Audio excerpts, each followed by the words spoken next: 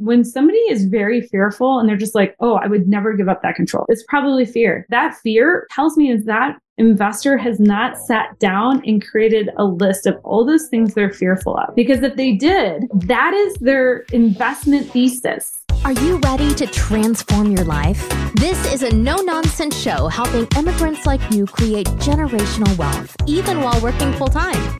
Get ready to take notes.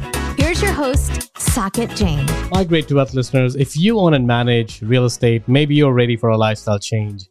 By selling your real estate, of course, you may have to pay substantial capital gain taxes.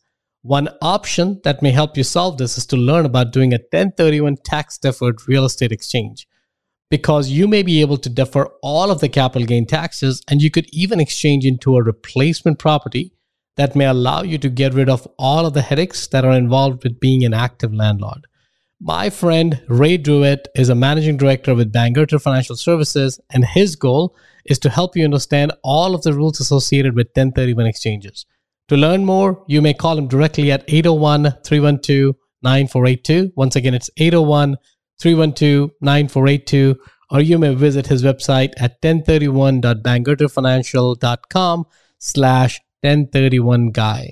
Please be sure to see disclosures in the show notes. Welcome back, Migrate to Wealth listeners. Today, we're going to be talking to Whitney with PassiveInvesting.com. Whitney is the director of investor education, and she does a lot of great things. One of the major part of her role is to bring your education, investors' education level from level 0 to level infinity. It's a constant journey. She keeps pushing out these contents. Every week, I'm on one of her webinars. Whitney, thank you again for being on the show. Appreciate it. Yeah, my pleasure. This is going to be fun. It is. Before we go deeper into your own background beyond what described, and you're way more talented than I just gave you the credit for. So we'll go back into that. But before we go there, I want to understand, what does the word migrate to wealth mean to you?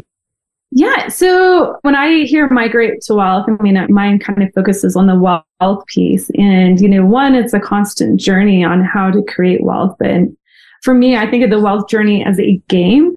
The first thing you have to do is understand the game. And that's one of the things that I do here at PassiveInvesting.com. Also in my work at Ash Wealth, which is how can you create enough of passive income to live the lifestyle you want and do what you want when you want and be able to pass it on, right? It's one thing to win the wealth game for yourself, but for me, I'm in this for multi-generational wealth, whether passing it on to a spouse, a kid, or, even donating to charity. And so once you understand the objective of the game, now you have to understand essentially the rules of the game, which you have to master 4 different areas of wealth creation. And this is where I think it's really that migration that you talk about. How do you create wealth? How do you keep it? How do you grow it? Which is where most of us spend, especially in real estate and passive investing, focus our time is on how to be a great investor. But then there's the 4th pillar. How do you pass this on? And it's not all about having just a will or a trust, but planning for other areas like incapacitation, stuff like that erode your wealth. Anyways, I think of that like the wealth journey as a game. Like, do you understand the objective? Do you know the 4 areas, the rules of the 4 areas that you have to master? And then how do you play the game well? And that's where it's constant evolution, because I grew up with Mario Brothers, right? Like, just because you could get to level 2 doesn't mean you did it smoothly or effectively or efficiently. So you can't always go back and shore up your foundation and just make that journey far more smooth. And it's interesting how you brought Mario's brother, because I remember level 1 was hardest until you cracked it. Then level 2 became hardest. And then you just kept going on, and every level you didn't meet, it got like, I need to crack that. I need to crack that. And I think that's really where, not just with the wealth journey, but really anything in life is. It's only hard until you don't understand it. Once you understand, and once you've accomplished it, you're always looking for something next, right? So help us understand, Whitney, was there a specific event in time? Let me ask this question differently. You've picked a very non-traditional path. When I say non-traditional path, doesn't mean it's good or bad. It's a non-traditional path. You're not working 9 to 5. You're not going to Fortune 500 companies. All the passive investing has all the things to become one. But that's not your job. You're not working in that setting. What made you break away from that? It was totally raised on good education, go to school, get a good job, get married, have kids. Right? Like, that was the traditional American narrative. And I have done some of those things out of order. Yeah. but anyways, yeah. So I went to college, started off in med school, and then I went, left med school because I was like, why do 8 years of med school when all I want to do is work in public health? I can do that and not spend like a whole decade of my life doing that. After I left graduate school, I'm working in public health, and I was working on a CDC contract post 9/11. And traveling 80 hours a week. But I also at that point in time bought a house with a significant other. About a month later, the relationship fell apart and I had this house and I had all the expenses. Everything was under my name. So I stuffed it full of roommates and completed the rehab on the property and sold it, thinking that's what I needed to do. Get rid of this, because it's going to sink me.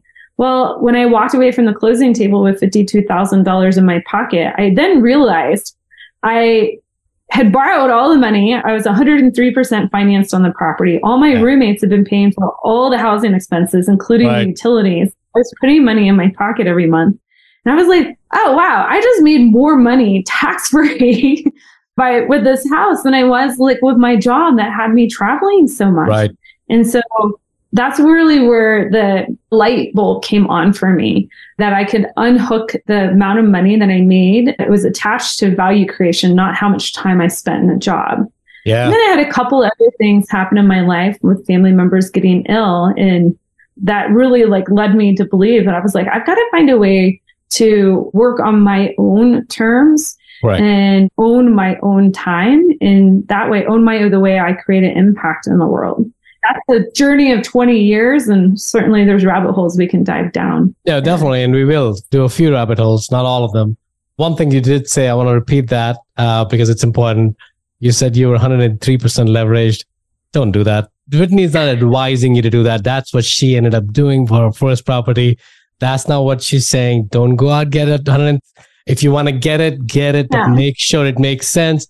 I wouldn't recommend it. I'm pretty sure if you ask Whitney, she would say, don't do it again. I would never do it again. This was the wild, wild west of lending. I didn't know what I didn't know. And the person that I owe the money to was not the bank, was a family member. Much different relationship. No, I love that. I'm assuming since that time, you're stuck with real estate, or at least real estate is a big part of your portfolio for wealth creation. Is that correct? Yeah. Since that first property, I have always been doing a house hack, live and flip, a flip into a rental, or a flip into a rental into a short-term rental. I've always been doing something. Awesome. Anytime looking at asset class, which is different than real estate, or real estate it is for you? I also was scaling my own private business. So, that was another opportunity for me to generate wealth. And I've done pretty well at, scaling service-based businesses. Those don't position as far as exits very well, like, a product-based business would, or something with monthly recurring. Yeah, no, I love that. So you really created multiple streams of income, even within real estate. You're talking about flipping, we're talking about house hacking, and all these are interesting. I don't think we have the time to cover all of these, but these are different ways to generate either appreciation, capital gain, or cash flow from that, right? And then we are also saying is that you're even further diversified by basically starting your own company, investing in that business. What's that business? I think you mentioned that Ashwell's Private Coaching. Did I say it correctly? That's what it is now, but I've had 3 additional exits. I scaled a nutrition consulting practice. I also scaled a personal training practice. And, Ashwealth is like my third. My husband and I, we also have a camper van rental business. So we've got a lot of irons in the fire. How do you manage this? We're talking about the 4 levels of 4 different first steps in the framework: create, keep, grow, pass. With you in so many different brands, so many different businesses, so many different hats that you wear. Whitney, how do you do this? What's your secret? Extreme organization and leveraging other people, creating leverage wherever I can. And so for me, I try to really focus on being the CEO of all of these different businesses, our private real estate, our camper van business, and then the consulting practice. I have sold the other practices there, but I'm largely the CEO. And then I look to, it's kind of like Dan Sullivan's Who, Not How. I'm looking to partner with the best people and bring on the best help. And sometimes it's my camper van business. I leverage to largely virtual assistants. Also, our daughter participates in a lot of these things. Like we have an Airbnb here, and that's a great opportunity for us to help her understand value creation, but also, just get her hands literally dirty cleaning. Right. We had a property we had to clean yesterday.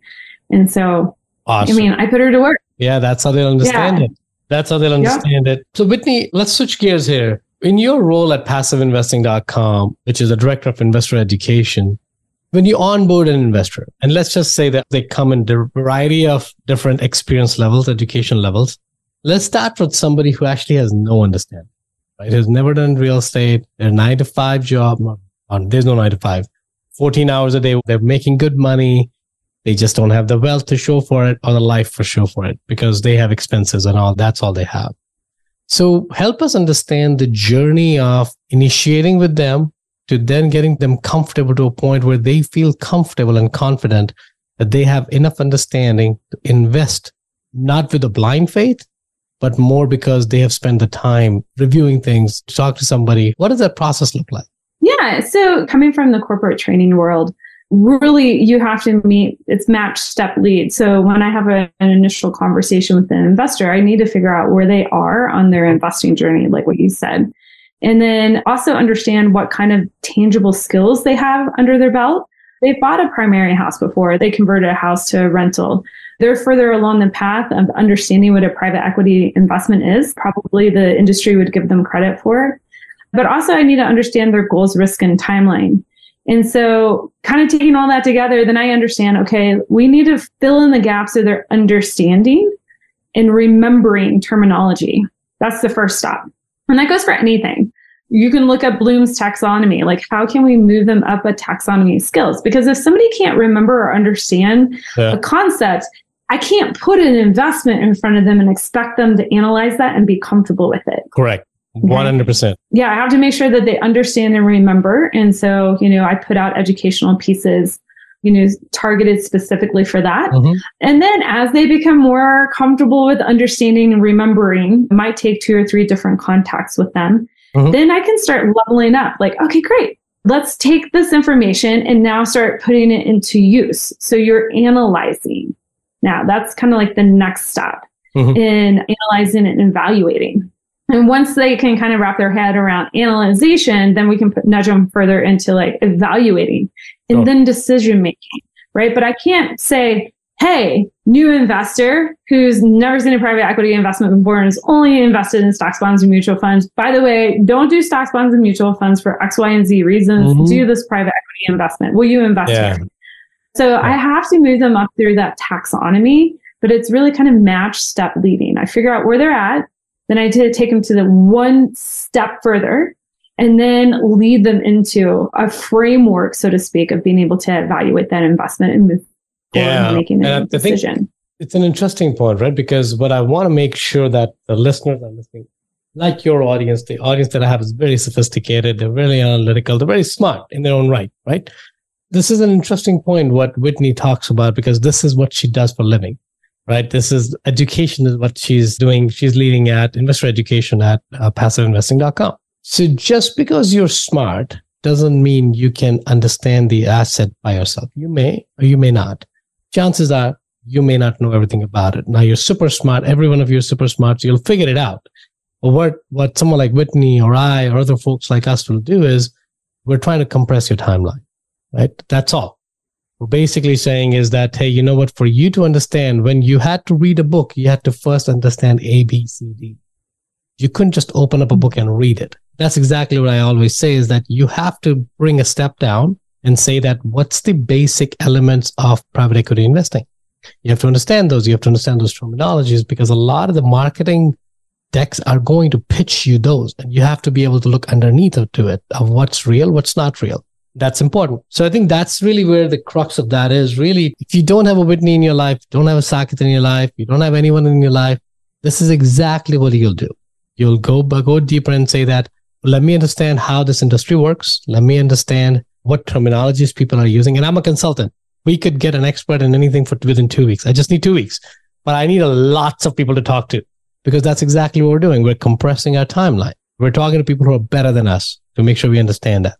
And that's really what it is. But the goal really is for you not to invest in the first deal that you see. You may, but that's never the goal. The goal is to make sure that you're educated first And then there's plenty of deal. I tell everyone, if the current deal, never get pressurized with anyone saying that this is the deal of the lifetime. No, it's not. Because the next one's going to be the same deal of the lifetime. The next one's going to be the same deal of the lifetime. So just make sure you're educated. Now, where do you see, Whitney, some of the friction points in people's path to journey of learning? Where do you see most heavily friction point? Is it because they don't want to accept what they don't know? Is it because they want to move too fast? Is it because they just don't have enough time? When you reflect back on your years of doing this, where do you see the common friction points? Yeah, I think there's really 3 friction points. One, just, because we were talking about the education piece, somebody assuming that because they're smart in one area that they lean too hard on that. Like if somebody is an engineer and great with numbers and they only look at the deal where they need to now develop skills in the other area to vet an operator and vet a market, right? So really, taking that step back and just, kind of child's like mind, like, what do I not know? Because it's rarely about the deal. It's always about the operator. Like, always. Who is that operating? Yeah. And more importantly, are your goals, risks, and timeline aligned with the operator? Because you might love an operator, but if they're constantly doing major development deals and you just want cash flow, you're never going to be aligned, right? Other friction points that I see is just fear. And really, honestly, like when somebody is very fearful and they're just like, oh, I would never give up that control. Sometimes that word comes across as, I want control. Yeah. Okay, why do you want? It's probably fear. Now, here's the thing. That fear, what that tells me is that investor has not sat down and created a list of all those things they're fearful of. Because if they did, now that is their investment thesis, right? Because that's going to be part of their due diligence checklist, right? If I'm never going to invest in an asset where a new operator or whatever, let's just put it that way. Then great. Okay. What's that threshold? 5 years, 7 years, 10 years? Perfect. Fantastic. Yeah. Just add that as a line on your due diligence checklist and away we go. And usually when I work with somebody, we talk through all those various fears. I'm like, this is now just a line on your due diligence checklist. And they think that there's also the fear of missing out in there, right? Like the next deal, this is the deal of the century.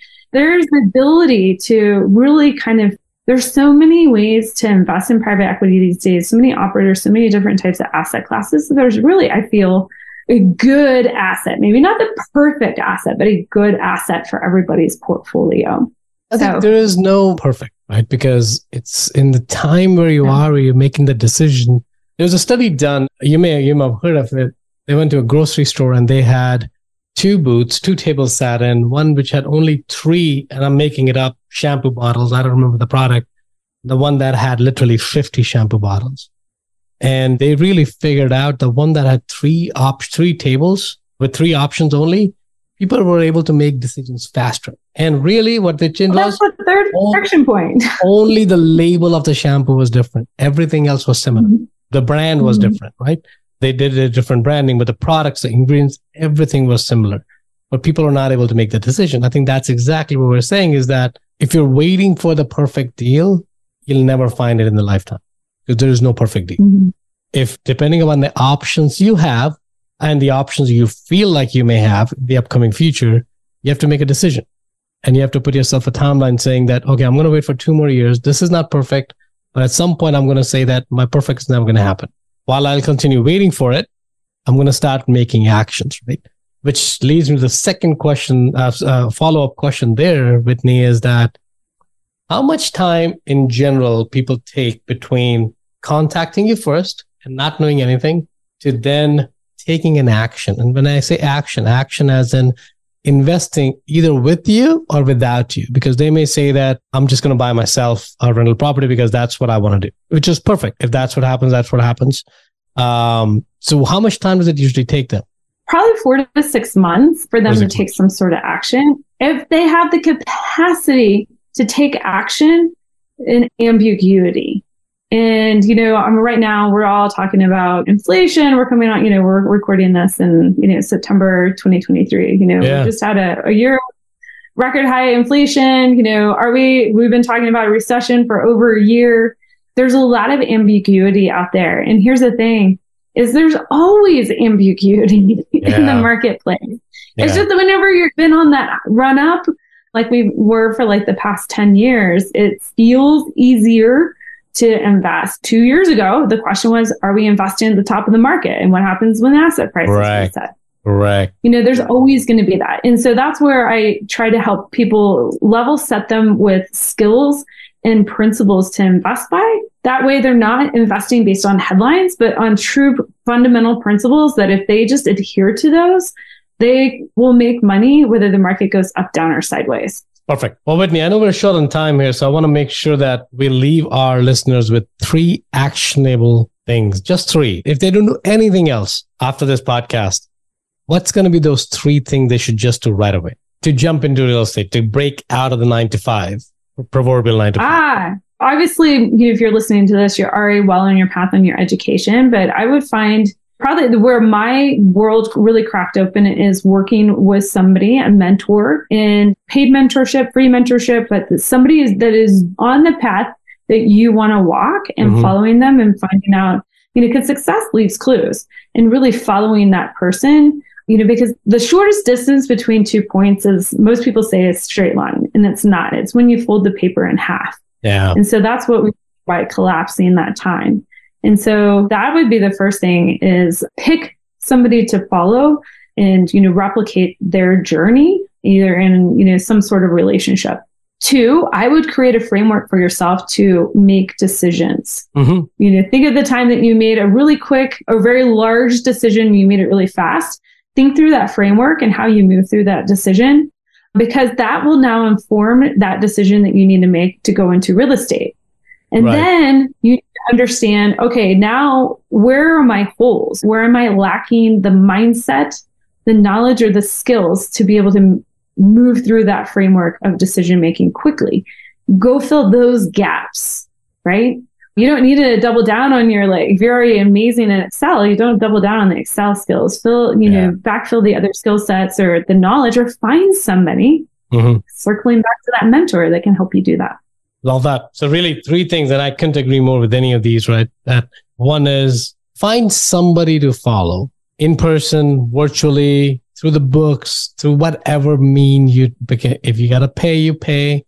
If you have a friend, whoever it is, pick a person or 2 and just make sure you follow their success and learn from the path they took. Now, your path may end up being different, but at least you're starting out. The second really is, how do you make decisions? Because if it takes you 10 years to make one decision, we need to change that. And really what you want to figure out is, as Whitney mentioned, is go back in time where you made a quicker decision and analyze what made that decision quick.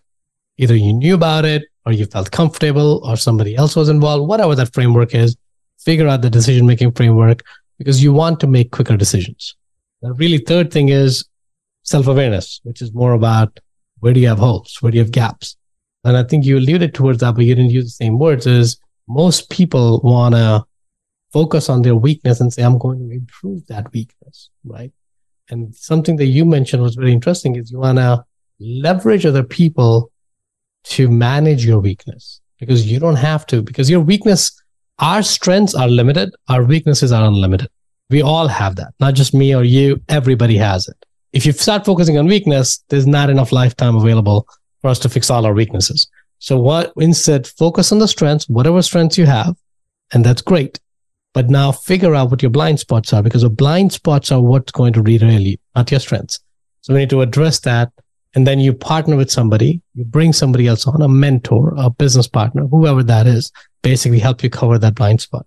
Well, Whitney, any parting comments? I know we had a few more questions, but I know you're running short on time. So I want to be very, very conscious of that. Any parting comments for our listeners? I think we left you and the listeners with some amazing information and frameworks to work through.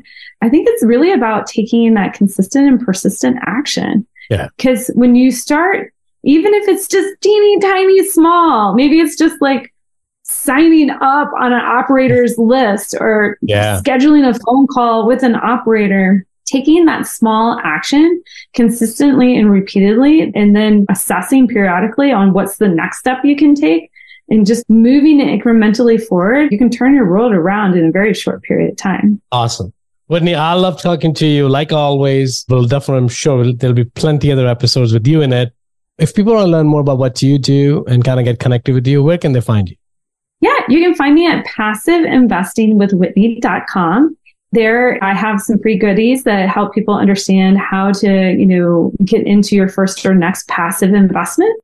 And if you're interested in one-on-one support, you can reach out to me at ashwealthco@gmail.com or ashwealth.com. Awesome. Well, thank you, Whitney. Thank you, our listeners, for staying with us till the end. It was probably one of the best education framework that we have heard for so far. Go make it worthwhile. Go make it happen.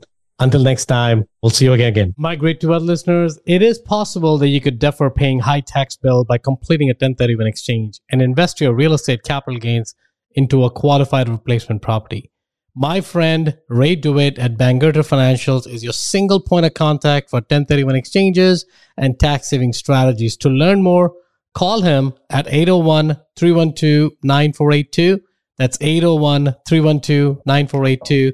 Or visit his website at 1031.bangerterfinancial.com/1031guy. If you got value from this episode, you might consider sharing this content with a friend. But most importantly, be sure to take action on what you've learned. One way you can take the next step is to connect directly with Saket on an investor call. That link is waiting for you in the show notes below. The content of this podcast is for informational purposes only. Please consult your own advisors when making any investment decisions. Keep listening. We'll see you on the next episode.